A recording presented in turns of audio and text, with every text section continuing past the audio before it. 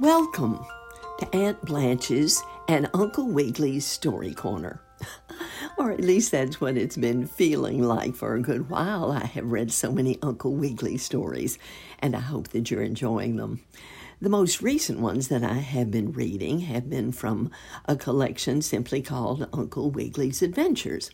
But I thought we'd move on over to some of the stories from a collection that is called Uncle Wiggily's Adventures.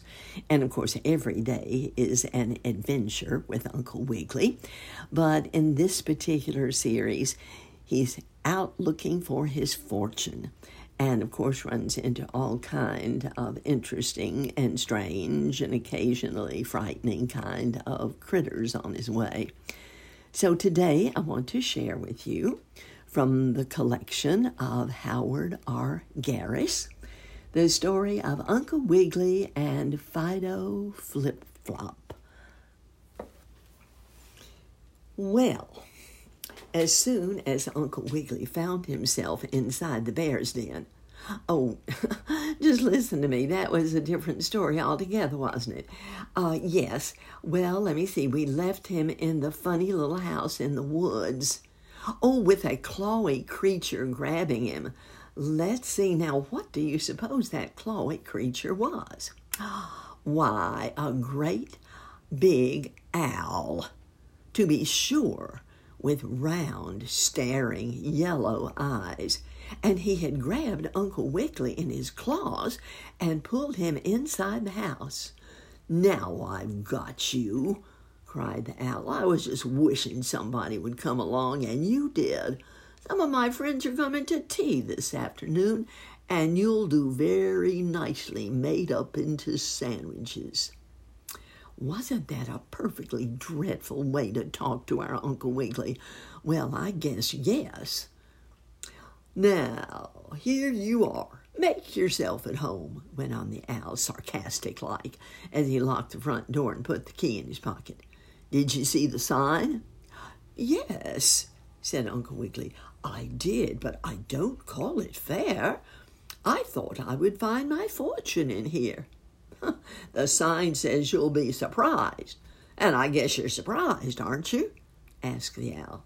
"Yes," answered the rabbit, "very much so, but I'd rather have a nice surprise party with peanuts and lemonade than this." "No matter," said the owl, snapping his beak like a pair of shears. "Here you are, and here you'll stay. My friends will arrive soon. Now I'll put the kettle on and boil it for tea." Well, poor Uncle Wiggily didn't know what to do. He couldn't look in his valise to see if there was anything in it by which he might escape, for he'd dropped his satchel outside when the owl grabbed him, and he only had his barber pole crutch. "Oh, this is worse and worse," thought the poor old rabbit. But listen, Johnny Bushytail is outside the owl's house, and he's going to do a wonderful trick. As soon as he saw the door shut on Uncle Wiggily, that brave squirrel boy began to plan how he could save him. And the first thing he did was to gather up a lot of acorns. Then he perched himself in a tree right in front of the owl's door, and Johnny began throwing acorns at it. Rat-a-tat-tat went the acorns on the wooden panels. "Huh, those must be my friends," exclaimed the bad owl, opening the door a little crack so he could peek out, but taking care to stand in front of it so that Uncle Wiggily couldn't slip out. But, of course, the owl saw no one. "Must have been the wind," he said, and shut the door. Then Johnny Bushytail threw some more acorns at the door. Pitter-pat, pitter-pat, they went, like hailstones on an ice cream can. "Ah, there, my friend, sure this time," thought the owl. And once more he peered out, but no one was there. "It must have been a tree branch hidden against the door," said the owl, and he sharpened a big knife with which to make sandwiches. Then Johnny threw some more acorns, and the owl now thought positively his friends were there. And when he opened it, he saw no one was there, and he was real mad. "Someone's playing tricks on me," exclaimed the savage birds. "I'll catch 'em next time." Now, this was just what Johnny Bushytail wanted. So he threw a whole double handful of acorns at the door. And when the owl heard them pattering against the wood, he rushed out. "Now I've got you," he cried. But he hadn't, for Johnny was up a tree. And for the moment, the owl forgot about Uncle Wiggily, and there the door was wide open. "Run out, Uncle Wiggily, run out," cried Johnny, and out the old gentleman rabbit hopped, catching up to his valise, and away into the woods he ran, with Johnny scurrying along in the treetops above him and laughing at the owl, who flew back to his house, but too late to catch the bunny. "That's what you get for fooling people so they'll come into your house," called the squirrel boy. "Serves you right, Mr. Owl. Come on, Uncle Wiggily, we'll get away from here."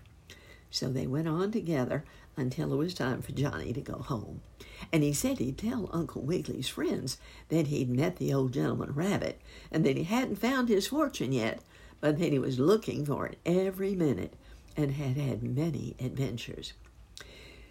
Well, Uncle Wiggily went on some more for quite a distance until it was noontime. And then he sat down in the cool green woods where there were some jacks in the pulpit growing near some ferns. And there Uncle Wiggily ate his lunch of lettuce sandwiches with carrot butter on them and gnawed on a bit of potato. Just as he was almost through, he heard a rustling in the bushes, and a voice exclaimed, "Oh, dear!" "Why, what's the matter?"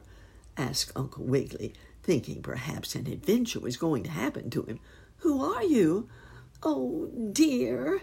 exclaimed the voice again. Then, before the old rabbit could jump up and run away, even if he had wanted to, out from under a big bush came a little white poodle dog with curly, silky hair. He walked right up to Uncle Wiggily, that dog did, and the rabbit wasn't a bit afraid, for the dog wasn't much bigger than he was, and looked very kind. "What do you want, doggie?" gently asked Uncle Wiggily. The dog didn't answer, but he gave a little short bark, and then he began turning somersaults. Over and over he went, sometimes backward and sometimes forward and sometimes sideways. And when he was finished, he made a low bow and walked around on his two hind legs, just to show he wasn't proud or stuck up. "There!" exclaimed the poodle dog. "Is that worth something to eat, Mr. Rabbit?" "Indeed it is," answered Uncle Wiggily. "But I would have given you something to eat without you doing all those tricks, though I enjoyed them very much." "Where did you learn to do them?"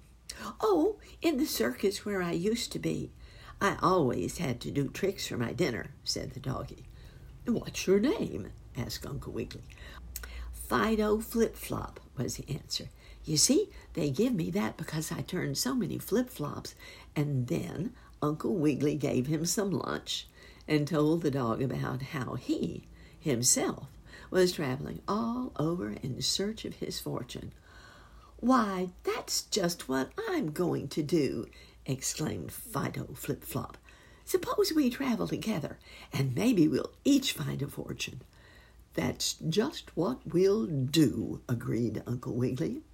And then, all of a sudden, before you could open your eyes and shut them again, two savage foxes jumped out from behind a big stump.